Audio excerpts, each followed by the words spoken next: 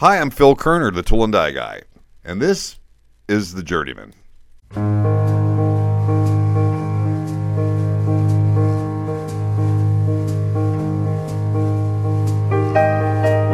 So here we go with version 2 of The Journeyman.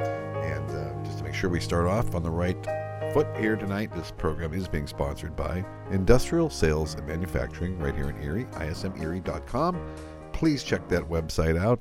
Really appreciate them helping me out with telling these stories. So, as I said in the first broadcast, if you didn't hear the first one, just a minute about me. Again, I'm Phil Kerner. I'm the Tool and Die Guy. Been online teaching for about 8 years now. January 2011 I started. And during that time, I recorded about 350 videos and also really enjoy being an advocate and a trainer in this trade we all love.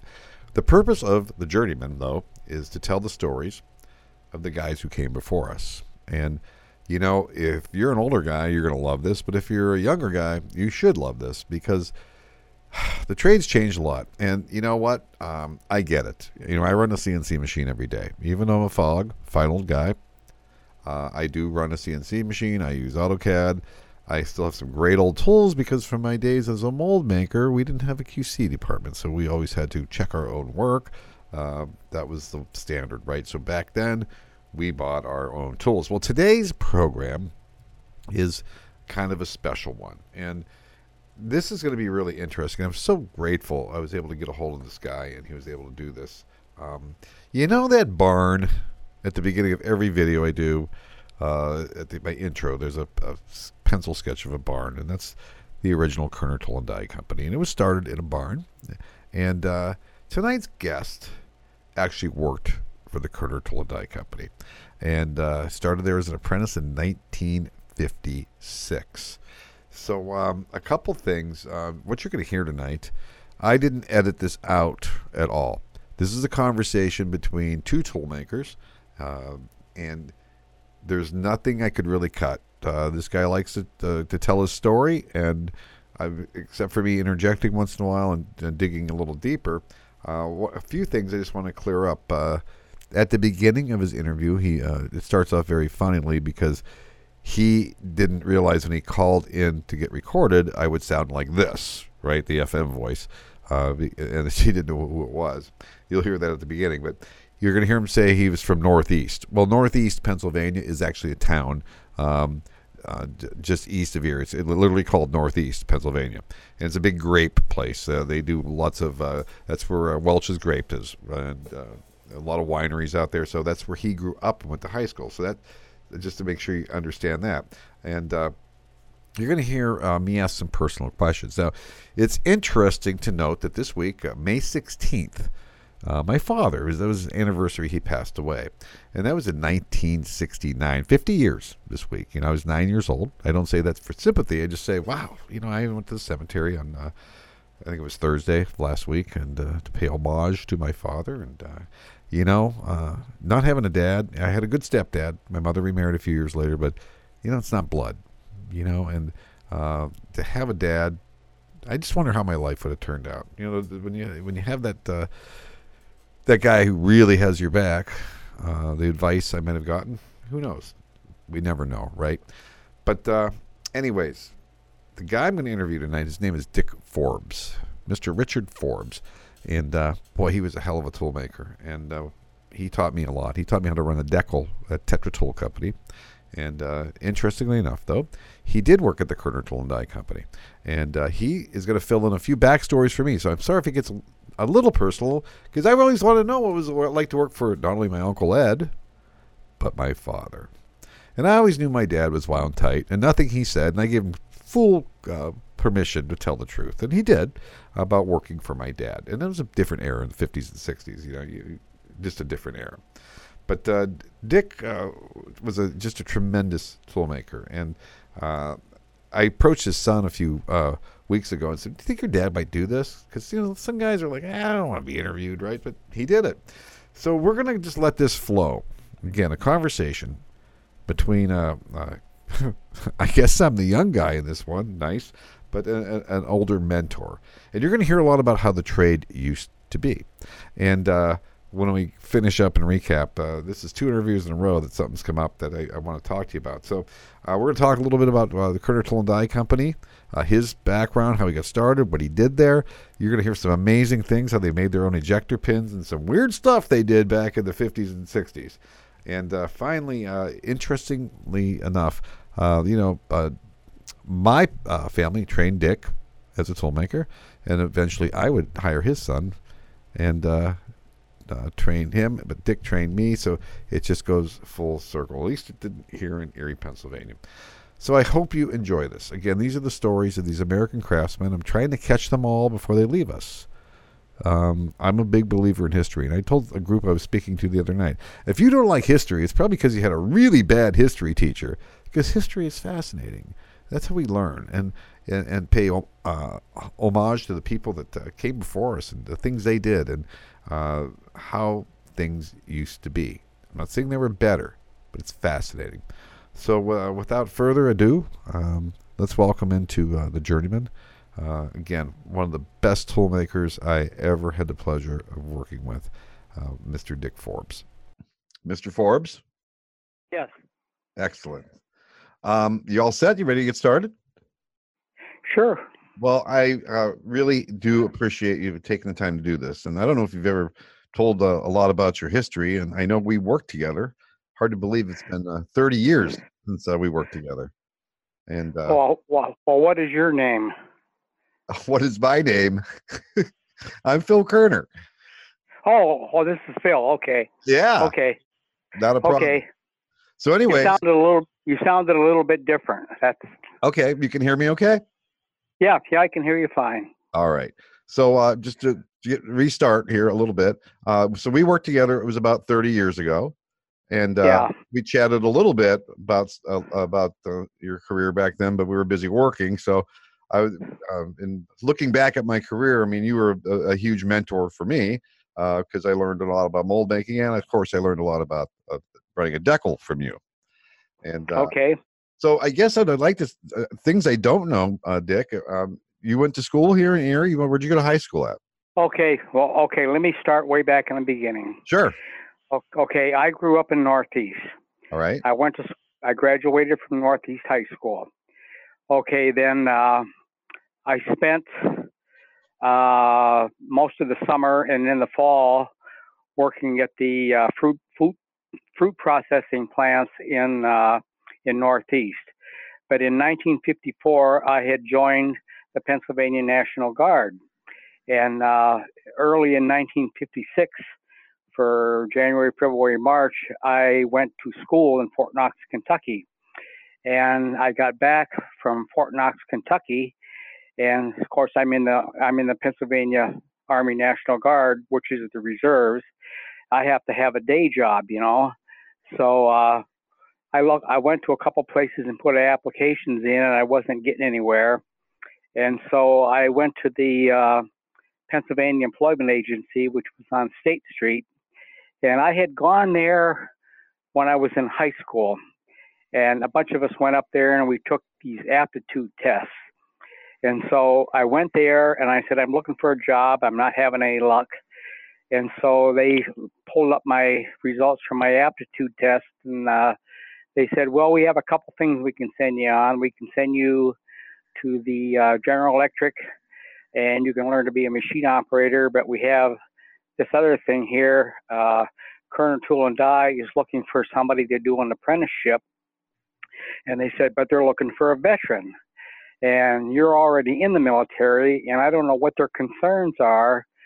So I had like an introductory card. So I decided, I talked to a couple people, and they said, well, they thought the tool and die apprenticeship would be better than going to the GE and learning how to run one machine, Right, so right. I went out to Kerner Tool and Die on Reese Road, and I was interviewed by Bob Goring. Now I never met Ed Kerner before I went to work there. I interviewed with Bob Goring, and I said, they said, you're looking for a veteran. I says, what are your concerns? And they said, well, our concern is you're going to be an apprentice. You're going to be halfway through your training, and you're going to get drafted. And I says, well, I'm in the Army National Guard. I will not be drafted. And I said, the only way I would be taken away would be if the whole 28th Infantry Division was called to active duty. And I said, that's not likely to happen. And so they hired me. So I really never met Ed Kerner until I worked for there for a week or so before I ever knew who Ed was, you know. Two quick questions. Two quick questions. What year was that, and how old were you? It was 1956. I was 19 years old. Okay. Yeah, that's when I went to work at Kerner Tool and Die, and there was a house attached to the shop up there, and that's where Ed and Jenny and the girls were living. And I'd see this guy come into the shop every morning about a certain time and walk through and go into the office. And I had no idea who the hell that was, you know. And I asked somebody, I said, who's that guy that comes through here every morning? And he said, well, that's Ed Kerner. He owns the place, you know. So that was my beginning at Kerner Tool and Die. And looking back on in 1956, Kerner Tool and Die only had one customer. That was Parker White Metal. Right. They built die casting dies and they built powder metal dies, and that's all they did. And the only customer was Parker White Metal. And looking back on it, the way we were doing things back then was very, very rudimentary. It was like there was no mold bases. The A and the B side were both solid H13. They used commercial leader pins, but they didn't use bushings. You just had the H13 hardened with a hole in it, and that was your bushing, you know. Wow. And and then what they would do is they would make these molds in solid H13 blocks, and then they would sample them while they were still soft yet. And if there was any corrections or things to be made, they would make them, and then they would sample them again. And if the samples were okay, then they would get the instructions to harden them. So they would harden them. Well, you know, steel changes when you harden it, and so naturally you put the leader pins in, and the damn thing ain't going to go together because things change. So what you would do, you'd hone out the holes until the thing would go together, you know. and actually a year before I started there, they didn't even use commercial ejector pins. They made their own ejector pins. They had a thing called a heading block, and they would it was like two pieces of steel clamped together, and they had a bunch of holes drilled right on the seam line, and then they had a 45-degree chamfer there, and you would clamp a piece of drill rod in there and where the chamfer was, and you would hammer the hell out of it with a ball peen hammer, and you made a head. It was just nothing but a 45-degree angle, you know. Wow. And then you'd file them off flush, and then they would take your dad was doing all the heat treating there, and he would take these pieces of drill rod that had a chamfered head on the end of it, and he would flame harden the first 2 inches, and that was your ejector pin. But amazing. When I started working, they were starting to use commercial ejector pins. But a year before that, they were making their own. So it was, and the first 10 months or so I was there, I was assigned to sharpening milling cutters and making special form cutters on the Cincinnati Monoset tool and cutter grinder. That's what I did for about, I went through my apprenticeship at Anson's, and I'll tell you, learning how to grind cutters, what a lost art. But that's a great thing to learn, isn't it? Yeah, and I did that for almost a year. I did nothing but sharpen milling cutters, and I made special cutters on the Cincinnati Monoset tool and cutter grinder. Right. And then Ed come out one day and he says, I decided you did this long enough. I'm going to put you over with Ralph Hall in the powdered metal. You can learn how to make powder metal dies. Now, I had an agreement that I signed, went through the state and everything for an apprenticeship, and I had to have so many hours on all these different machines, you know, but that was completely ignored. I just did what Ed Kerner wanted me to do, you know. Right, so right. I spent about a year and a half working with Ralph Hall on powder metal dies, and I learned how to do that. And the die was made out of high-speed steel, and then the punches were made out of Ohio Die or Olympic, and your father did all the heat treating. And they just had a little tiny furnace, and these parts would fit in there, and he did all the heat treating, you know. Mm-hmm. And so I spent like a year and a half on that, and then Ed come along one day, and he says, "I think you did this long enough." He says, "I'm going to move you up so you can learn how to run the decal." And so I spent really the rest of my apprenticeship working on the decal. With And Sam Schember, right? yeah, and I never really did much work on molds and dies until after I spent my time with Sam Schember, and then I started working on the molds and everything, you know. But I mean, you know, I learned a lot in the 4 years. Even though I didn't go by the prescribed schedule, I still learned a lot, you know. Well, And then I started working on the molds myself. The first tool I ever made myself was a powder metal die, and then I went on to start to work on the die casting dies. And then by then they were kind of progressing along, and they were starting to use mold bases with hardened H13 inserts. right. But the mold bases that they had to have, the only company that was making mold bases at that time was DME. And the mold bases that they had to have were nothing that was in the DME stock catalog. They had to make their own mold bases. Mm-hmm. So we had to acquire some more machinery then, because we had to, you know, we had to have a horizontal mill to make these damn mold bases, you know. And so Ed bought a used Cincinnati horizontal mill with like a 18-inch diameter cutter on it with carbide inserts, and that's what they'd square these blocks up on and everything. And then and then about that time he bought his first Hydrotel, and it was a small one, and but they could cut pockets on that, see. And then but they did do some duplicating, and all they did was rough things in on the Hydrotel. We had to finish everything on the decal because Andy Brower was the guy that was running the Hydrotel, and he really didn't. There was nobody to teach him anything, you know, and nobody knew anything about a Hydrotel. Ed Kerner worked at Parker White Metal, and during the war, he didn't get drafted because Parker White Metal said he was a Hydrotel operator, and they didn't even have a Hydrotel. It was kind of ironic, you know. So anyway, and then by that time, Kerner Tool and Die is kind of branching out. They're starting to do die cast molds for the Doler Jarvis division of the National Lead Company, and they had a plant in Toledo, and they had another plant in Batavia, New York.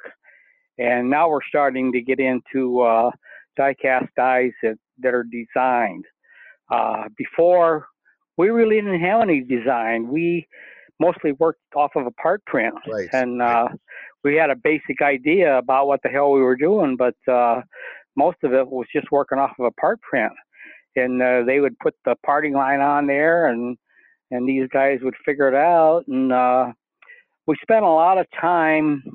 A lot of time was consumed doing geometric and trigonometry calculations. Well, let me talk. A lot of time was. Let me ask you about that. Now, back then, I was just talking about that the other night. You know, you guys are out there, no calculators. Were you even using a slide rule, or No. just a trig book on one hand? We're doing everything manually. Mm-hmm. And Harold Schreck was one of the die makers there, and Harold was really sharp on mathematics. And if you'd run into a problem, you could count on Harold to help you out, you know. And the calculations were very important, because if you made a mistake in your trigonometry and you start to move forward, you're moving forward with an error, you know. Right. That's why the math was so damned important, because you had to do the problem, you had to check yourself and make sure that you're right, because if you're going to move forward with an error in your calculations, you're going to get in trouble, you know. And so as we moved along, I think the first big breakthrough in tool making was in around 1960, when we got our first EDM machine. Right. and that opened up a whole new world of possibilities. We could do stuff that we could never do before, you know.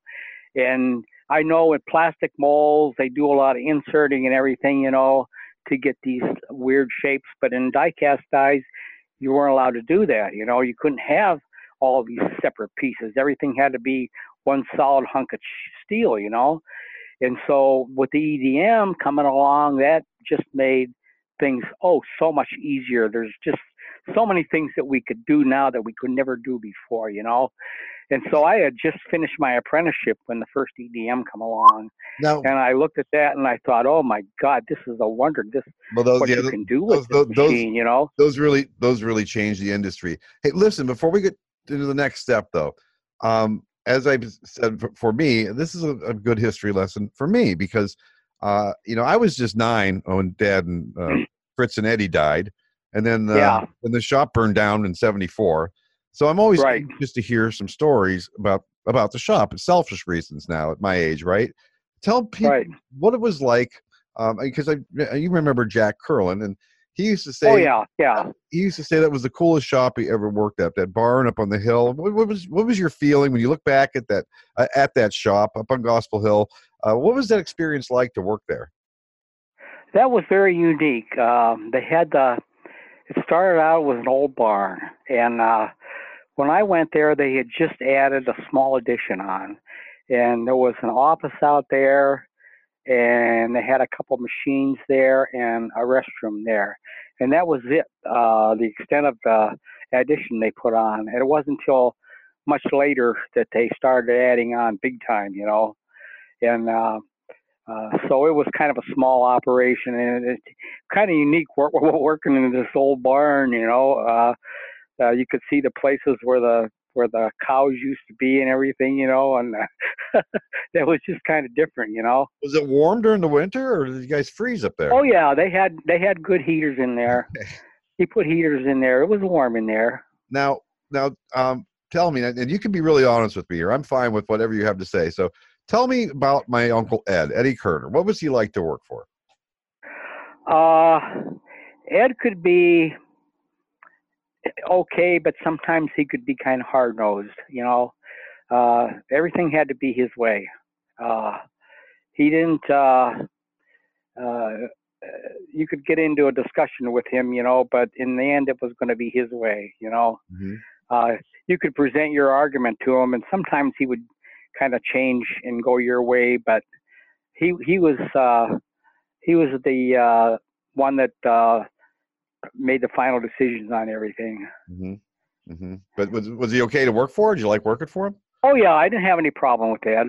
Right. No, I never had any. Some people did, but I never had any problem with them. Right. I had more trouble with your father than I did with Ed. That's the next question, Fritz. And again, you're not going to hurt my feelings. I barely remember my dad because again, I'm 9 years old. But I know my dad. Yeah. I know my dad was kind of wound tight. So tell me a little bit about what it was like to work for Fritz Kerner. Well, the problem with your dad was Ed expected him to be the foreman in the shop, but he also expected him to build tools too. And that's kind of a tough row to hoe, you know, because naturally whatever he's working on is going to be his prime concern, you know. Everything else is going to fall by the wayside. He doesn't give a shit if your job is getting behind. He wants to get his done, you know. And so he's going to kick you out of a machine and stuff like that because he wants his job in there, you know.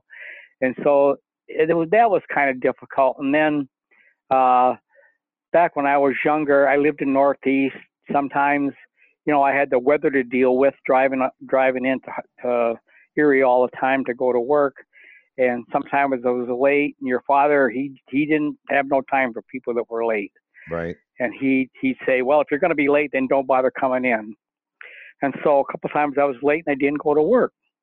Well, then Ed hears about this, and Ed comes out and says, I don't give a damn what anybody told you. He said, if you're going to be late, come to work anyway. I don't care, you know. Right. So that kind of solved that problem. That was definitely a different era back then. I mean, somebody told me. And everything was different back then. somebody told me, like, if lunch ended at 12:30, there was a buzzer that went off at 12:25 just to remind you had 5 minutes left. Is that true, or is that not? Yeah, that came in later days, though. Okay. It wasn't like that in the beginning. All right. And Now, did you stay? I know you ended up at Tetra, but did you stay at Kerner's right until the very end when Eddie died and all that, or oh no? yeah, I was there for all. Your father passed away, and then Ed passed away, and then Which must have been really weird too, to see the foreman and the yeah, that was kind of strange because in a 6 months. Harold Hagel was trying to run the place, and he really wasn't qualified to do it. That's not what his job was, you know. So he's trying to run the place and keep Virginia happy and everything, but it just wasn't working out. Well, then Becky, she was having a relationship with John Kathman Jr. Right. Then all of a sudden, the Parker Group, the Parkers formed a corporation with the intent of buying Kerner Tool and Die, and so Ginny knew she had to do something. And probably let me just clarify, just for people listening that or might be listening. Ginny was my aunt. That was Eddie's wife. Right. So she's in charge of the shop now, and right. And so she's in a quandary. She doesn't know what to do, you know. So the Parker people wanted to buy the plant, and of course Becky, her daughter, had this relationship with John Kathman Jr. So we go in one day and they announce that John Kathman Sr. is buying the plant, and he was a management guy from General Electric. Okay, so John becomes the owner, and he was living in Lawrence Park at the time, but then his son Dan was living in the house where Ed and Ginny used to live, which was attached to the shop, and I think it was 1974. We were supposed to have a shop picnic that day, and it was going to be over in the house where your Uncle Ed lived, that A-frame house or whatever you want to call it. It was next door. Well, I got a call early in the morning from somebody, and they said there was a big fire at your shop last night. I hadn't heard that, you know, so I drove up there, and oh my God, the place was in shambles, and the barn part of it is what was destroyed. But years ago, after all these additions were put on, the insurance company told Ed he had to put this fire door where the barn went into the improved area, you know, the newer buildings. And so they put this fire door in there, and that's really what saved the newer parts of the shop, because when the heat became intense, the fire door closed, and that stopped the fire at that point. The fire never got out into the newer buildings. It was confined to the barn area, you know. And luckily, all my tools and everything were in the newer part of the shop. The guys that were in the old barn part of the shop, which is all wood construction, I mean, they lost everything. Their tools, everything was just perished. They had no insurance coverage or anything, and that was their loss. There was no coverage on those tools at all. They had to start all over again and buy new tools. And back then, that was a big deal, because guys today don't buy as many tools as they used to, because, you know. Well, they don't need to. Exactly. So you go up there, and what's the decision? Is the shop closing, or what you guys are wondering if you even have a job anymore? Well, John wanted to keep the business going, and he still had the part of the shop that wasn't destroyed in the fire. So he's operating there, and then he's also operating in Erie Die Company out on West 12th Street by the airport. That was vacant. That was for sale. So they worked out some kind of a deal where he could go out there and use that facility. Probably had to pay monthly rent on it or something, but he could use all the machinery in there. And then there was a couple of other locations where shop owners offered for a couple of his employees to come out there and do stuff on their machines. So he had it going for a while, for 2 or 3 months, and But early on, he called us all together, and his son Deke read a letter from his father, and he terminated everybody. He said the numbers just weren't in it for him to keep going, and so he fired all of us, you know. So I started working the next day at Tetra Tool, Let's think and all about the this other for a second. Back in 1974, what were we talking, like 50, 60 tool makers hitting the street that day? Oh yeah, we had like 60 employees, and they were all terminated. Right. So And what a godsend that was, though, for a couple of the other companies in town, like Tetra Tool, right? oh yeah, so I called I called Amos Newman that night, and I told him what happened, and I said I'm looking for. And of course, Amos worked at Kerner Tool and Die. Right, Amos worked at Kerner Tool and Die, with and Ralph Hall, the guy who taught you the power. Right. And so I immediately called Amos, and I told him I'm out of a job. I said he fired everybody, and so I started working the next day out at Tetra Tool. Well, then later on, after these guys all scattered. A lot of them got jobs immediately, you know, somewhere else. Well, after a bit, John decided he could make a go of the business after all, you know. So he's called me back, wants me to come back. I said, you fired me. Why the hell should I come back? I said, I got another job now. I'm staying here. Wow. And honest to God, he would call Amos Newman. There was like myself and Walter Gaber and Dallas Craig. We all went to work at Tetra. And John would call Amos and say, let's talk about whether my guys should be working for you or working for me. And Amos said, what the hell do you mean your guys? You fired everybody. They're not your people anymore. You fired them all. You told them it was the end, you know? And so none of us ever went back there, but some guys did.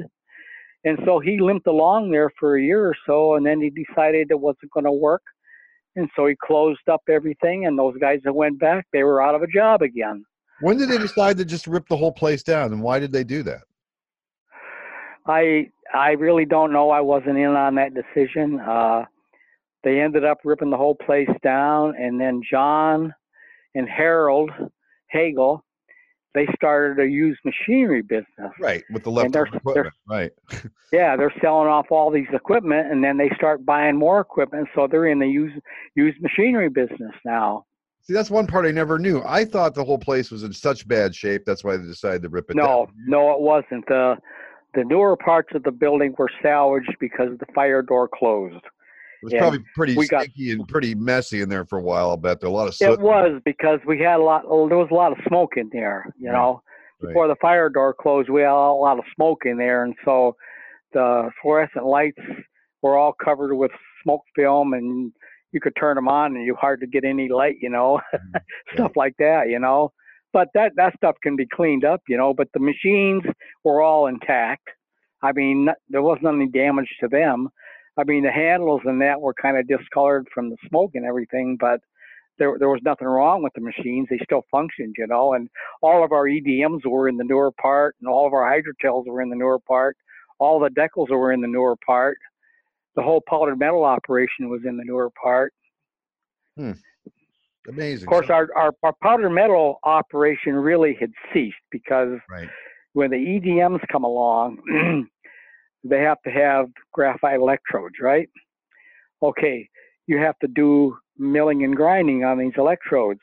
We had no dust collection system. Right. And so the guys are trying to work on this damn stuff, and they're choking from all this crap in the air, you know, which is certainly not good for your health. And so Ralph Hall and Bob Kraus, they were the two main guys in the powder metal thing, you know. So they told Ed, hey, we're not working under these conditions. So they left. Mm-hmm. They went to work at Penn Erie. Mm-hmm. Okay, so Tom Parker, one of the Parkers, he was in charge of the powdered metal division at Parker's. And so he knew that the powdered metal operation was Ralph Hall and Bob Kraus. Without them, there's nothing, you know. Right. So Tom Parker starts sending all the powdered metal work out to Penn Erie because that's where Ralph and Bob are, see? Right. And then eventually Ralph and Bob and Amos started Tetra Tool. And that was pretty much all powdered metal. So you went to Tetra. you went to Tetra in '74, then right after the fire, then basically, right? Right, right. I started And there. they were I started there in '81, so you've been there about 7 okay. years, and they were Yeah. booming. They were booming for a long time. Now, were you ever able to retire from Tetra? Because I know they hit hard times eventually too. Oh yeah, I retired in the end of 2001. Okay. I got to where we were getting a lot of competition from China. You know that. Right. Right. And so Tom come out one day and he said I was like I was getting like close to 64 years old then. And Tom come out and he said we're really getting hammered by China. He said price. He says I can't even their price is so low I can't even buy the damn components for That's what they're exactly doing. right. I couldn't Right. afford, I couldn't afford to buy the mold base and the That's right. design done for what they were doing the whole thing for. Exactly right. And he says, so you and John Satula, you guys are close to retiring. Would you be willing to take a voluntary layoff? And he says, I'll keep your health insurance up and everything. And I said, yeah.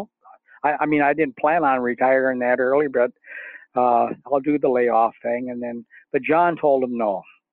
And so I took a voluntary layoff. John kept working. Well, then Tom decided he had to let John go. Mm. And he went to John and he says, you're laid off.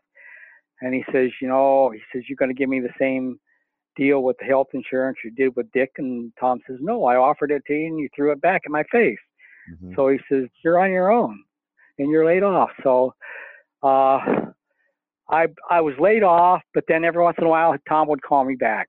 Mm-hmm. I'd go back and work for a couple of weeks and then I'd be laid off again, Right. And then, so I got, I got laid off in August and I had 26 weeks of unemployment. So I'd work a little bit and then I'd draw unemployment.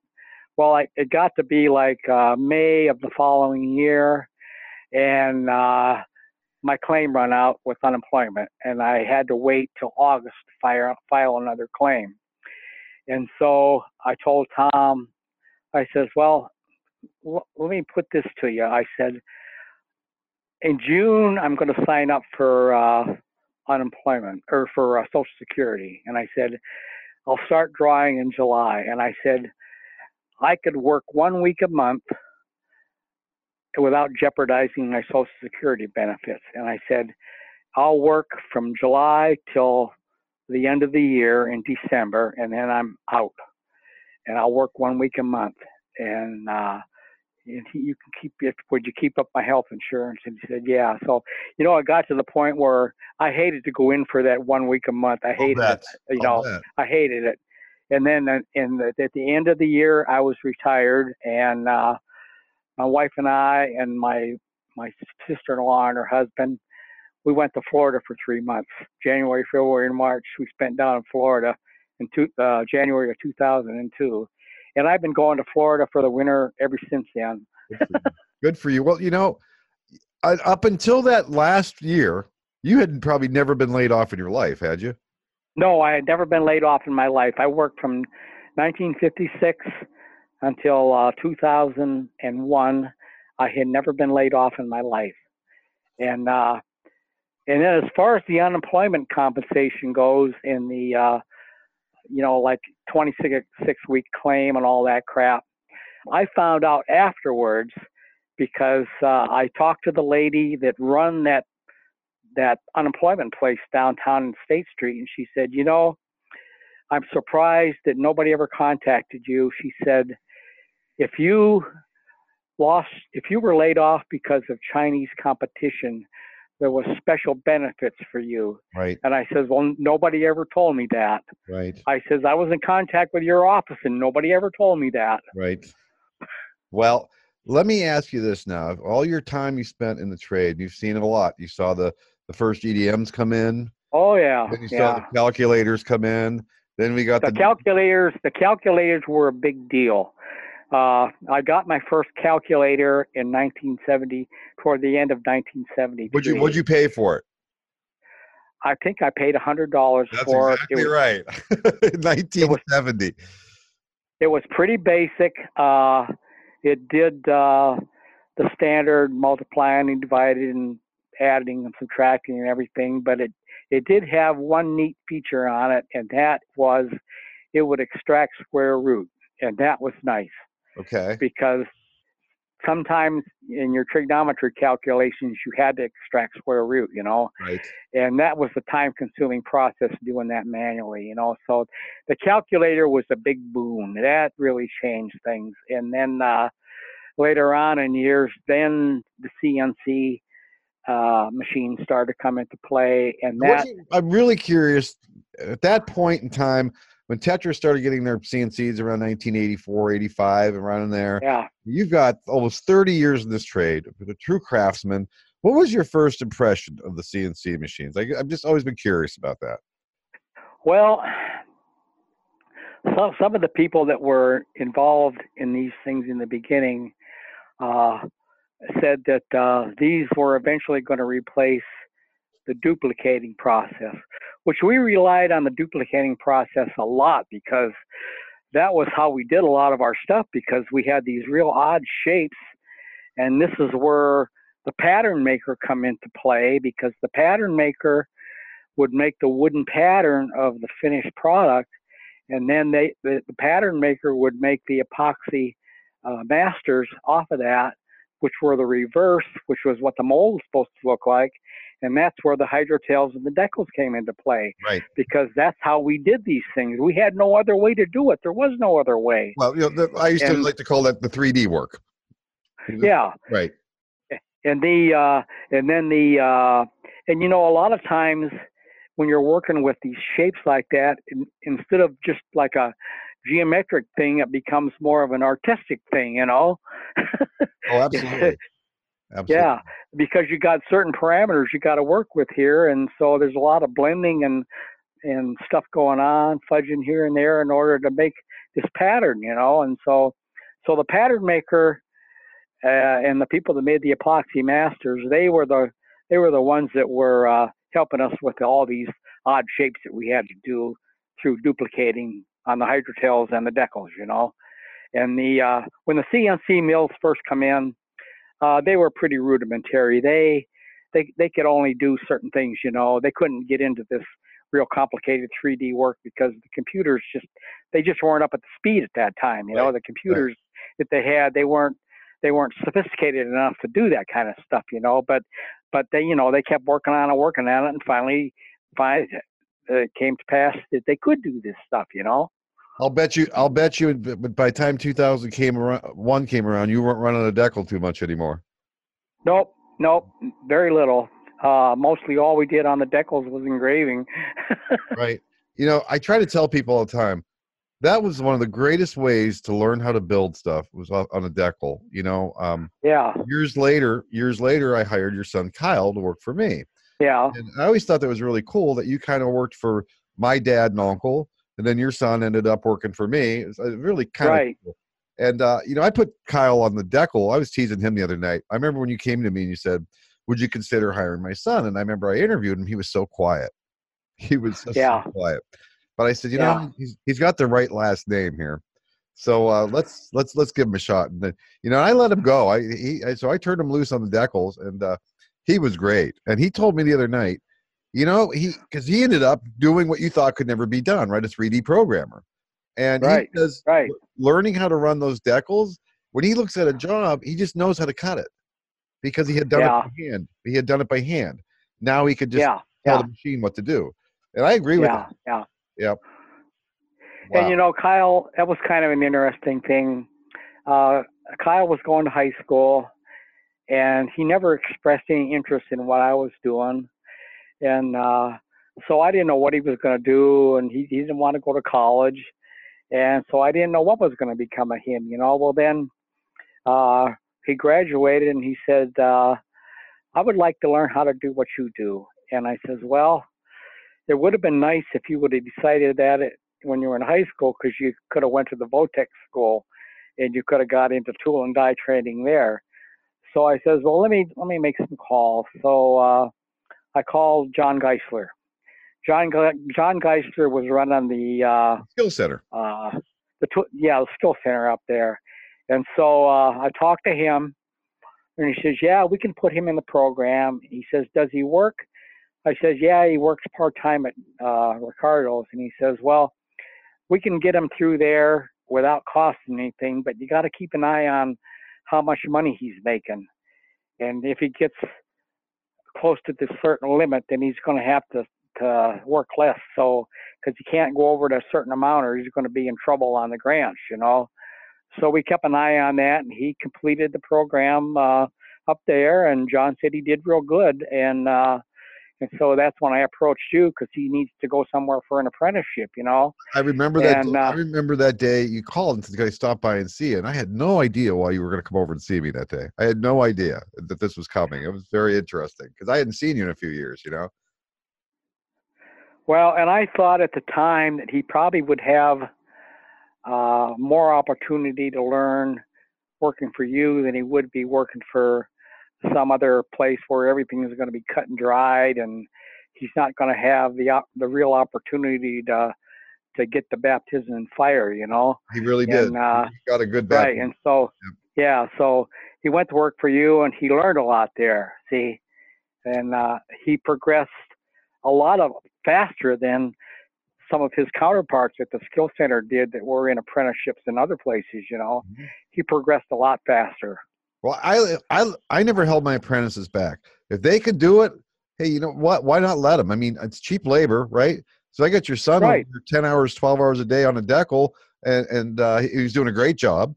And, you know, he's working as an apprentice wages. So it was good for the business too. And, you know, Right. And really, Ed Kerner, he gave me a lot of opportunity too, because, you know, once I finished my training on the decal and everything, I had a better grasp of what the hell was going on here, you know.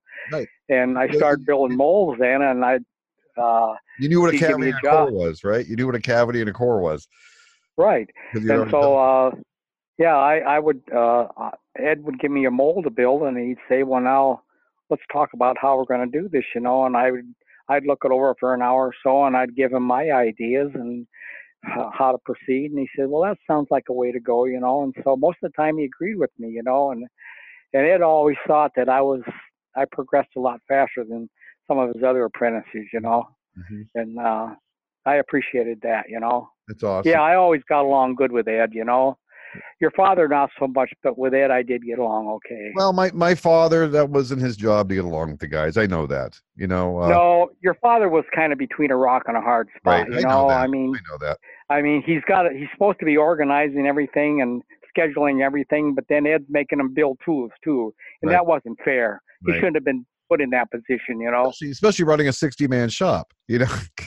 Right. I mean, when your father passed away, then they made Bill and Joe foreman, and those guys didn't build tools. All they did was just manage, you know. So it took two guys to replace my dad, and they didn't have to build tools. Is that about? And they didn't have to build tools, right? So you know, what the hell?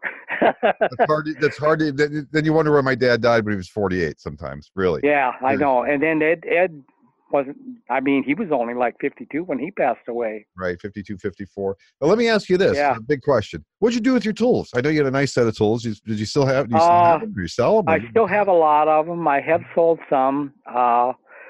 I realized there really wasn't a market for these things at the point in time when I retired.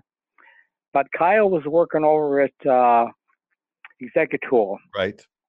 and they hired an apprentice, and this guy didn't have any tools at all. And so I sold him some of my tools, and I told Kyle, I says, I'm not going to give them away. I said, I'll let the damn things rot before I give them away.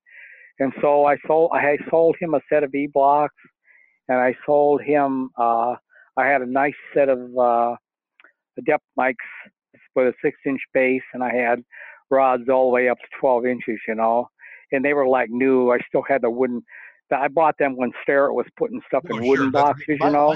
My set is still in the wooden box. Absolutely. Yeah, and so I sold those items to that guy, and then Kyle took some of my stuff, but I still have a lot of it left in this. It's in my Gerstner box down in the basement.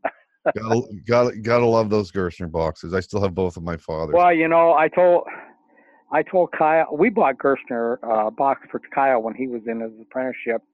I forgot what we paid for it, but Nowadays the list price on a Gerstner box is around $1,400. I Right. don't think an apprentice could afford to buy one today. Isn't that amazing? I So don't know who they sell them to. a couple. Now these are a couple corny questions, but let me think about this one. What's the best advice you ever got? Did anybody really, when you were working as a mold maker, tool maker, apprentice, did anybody kind of put you under to take you under their wing and give you a really good piece of advice? Norb Kinsora was a lot of help. He kind of helped me out a lot, and Sam Schember did too. I learned a lot from Sam too. Those two guys, and Ralph Hall. Ralph Hall was pretty sharp. I learned a lot from him. Ralph Hall just didn't talk much. He was a man of few words, wasn't he? Yeah, he was a quiet guy, but God, that guy was smart. Yeah, I know he was smart. He was a very smart. I mean, he designed all those powder metal tools, and I don't know if you really know a lot about powdered metal. Powdered metal, when you fill a powdered metal, the bottom punch would retract, and then the hopper would fill the cavity with powdered metal. See, and then the bottom punch would come down and press everything. Or you had to have an even fill ratio over all these different parts of this part. See, so you had to have these floating sections in the bottom punch. So when the punch was retracted, you got the correct fill ratio on all areas, and then when it compressed, the floating section would go back to its base, and then you would get the finished part, and everything was a uniform density. So that was kind of tricky, and Ralph Hall figured all that crap out on his own. Without an engineering department, right? Right. He didn't have any help from Parkers or anything. He figured all that out on his own. Yep, that's amazing. That's why I had a lot of respect for the guy, and he did all these designings on a online piece of white paper. Now, if some kid came to you now, a nephew or grandson or whatever, and said, "Hey, I'm thinking about being a tool maker like you," what would you tell them? Make sure that's what you want to do. It's not the same today as it was when I started out. When I started out, a tool and die maker was considered a real craftsman, and they were, because you really had to do a lot of thinking about how you're going to do stuff, because you have to figure out some tricky ways and how you can machine it, how you can do this, how you can do that. But nowadays, everything is all figured out by computers, and things are all done by CNC machines, and they're just not the challenge anymore is what they used to be. I used to call this the Cadillac of trades. Would you agree? It was the Cadillac of trades at one time. Yep, absolutely. So, I'm going to leave you with this then. I really appreciate you taking the time tonight. It's a really great story, and I really appreciate you filling in some family history for me. And but the one thing I don't know if you know this story, and I'll leave you with this. One night, Freddie, now my brother Fred, he passed away a few years ago. Yeah. We were chatting one day at one of our 4th of July parties or something. We were just, I don't know how it came up, but I said, Freddie, you worked with all those guys up on Gospel Hill and, Red Dog. And I said, who was the best tool maker you ever saw? He said, Dick Forbes. And you know what? And you know what? I said, I was going to say the exact same thing. So we had both worked with you. That's how high our opinion of you really was, Dick. You were. Yeah. I always got along real good with Fred. That really saddened me when he passed away. And I didn't know how sick he was. Mm-hmm. And after he passed away, I was talking to Jack, and Jack said, I went by Fred's house a few months before he died, and I saw Fred out there in the yard, so I stopped and talked to him, and he said, I was just shocked at how Fred just didn't seem to be his old self, and so Jack says, I knew something was wrong, He said, Freddie just wasn't Freddie, It just,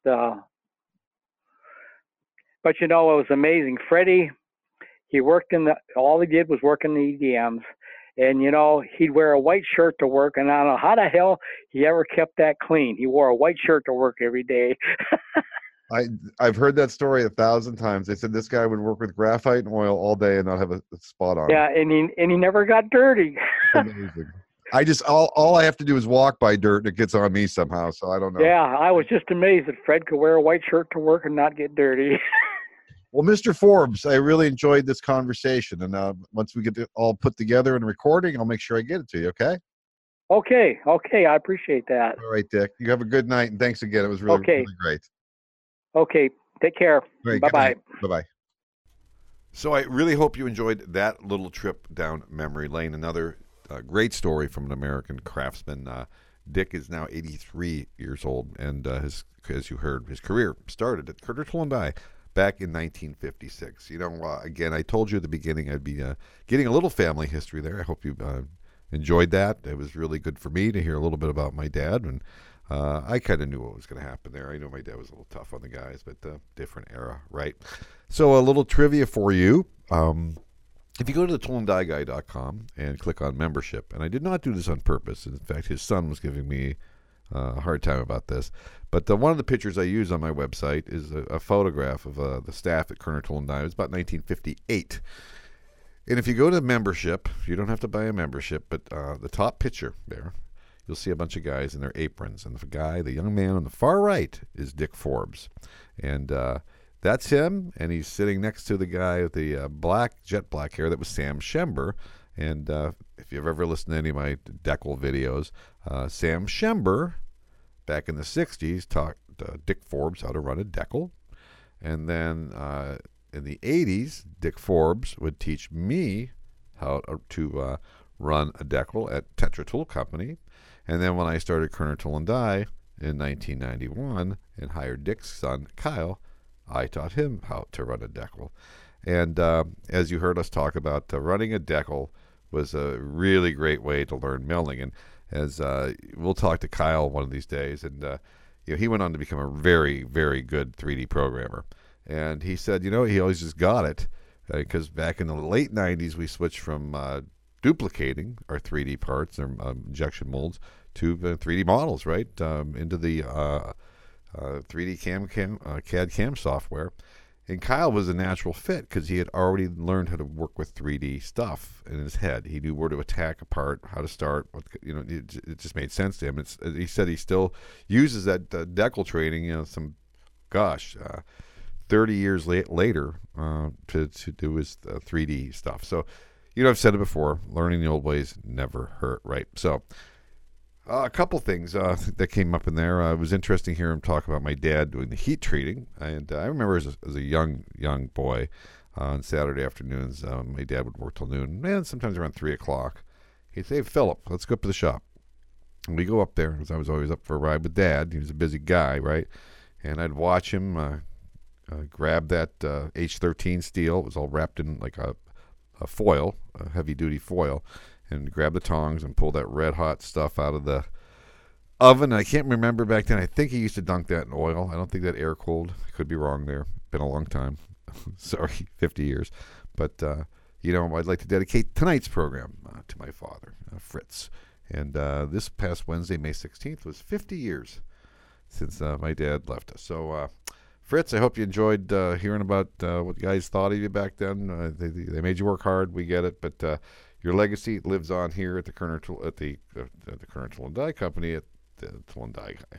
So to learn more about me and my lessons and things I offer, the advocacy for the trade, and also the Family Legacy Project, please take the time, if you have a second, to visit thetoolanddieguy.com. And also, again, thank you to Industrial Sales and Manufacturing, ismerie.com, for helping me out putting this program together. It means a lot. So until then, we will find another craftsman somewhere who wants to tell their story. I'm Phil Kerner, the Tool & Die Guy, and we'll see you on the next episode of The Journeyman. I'm just a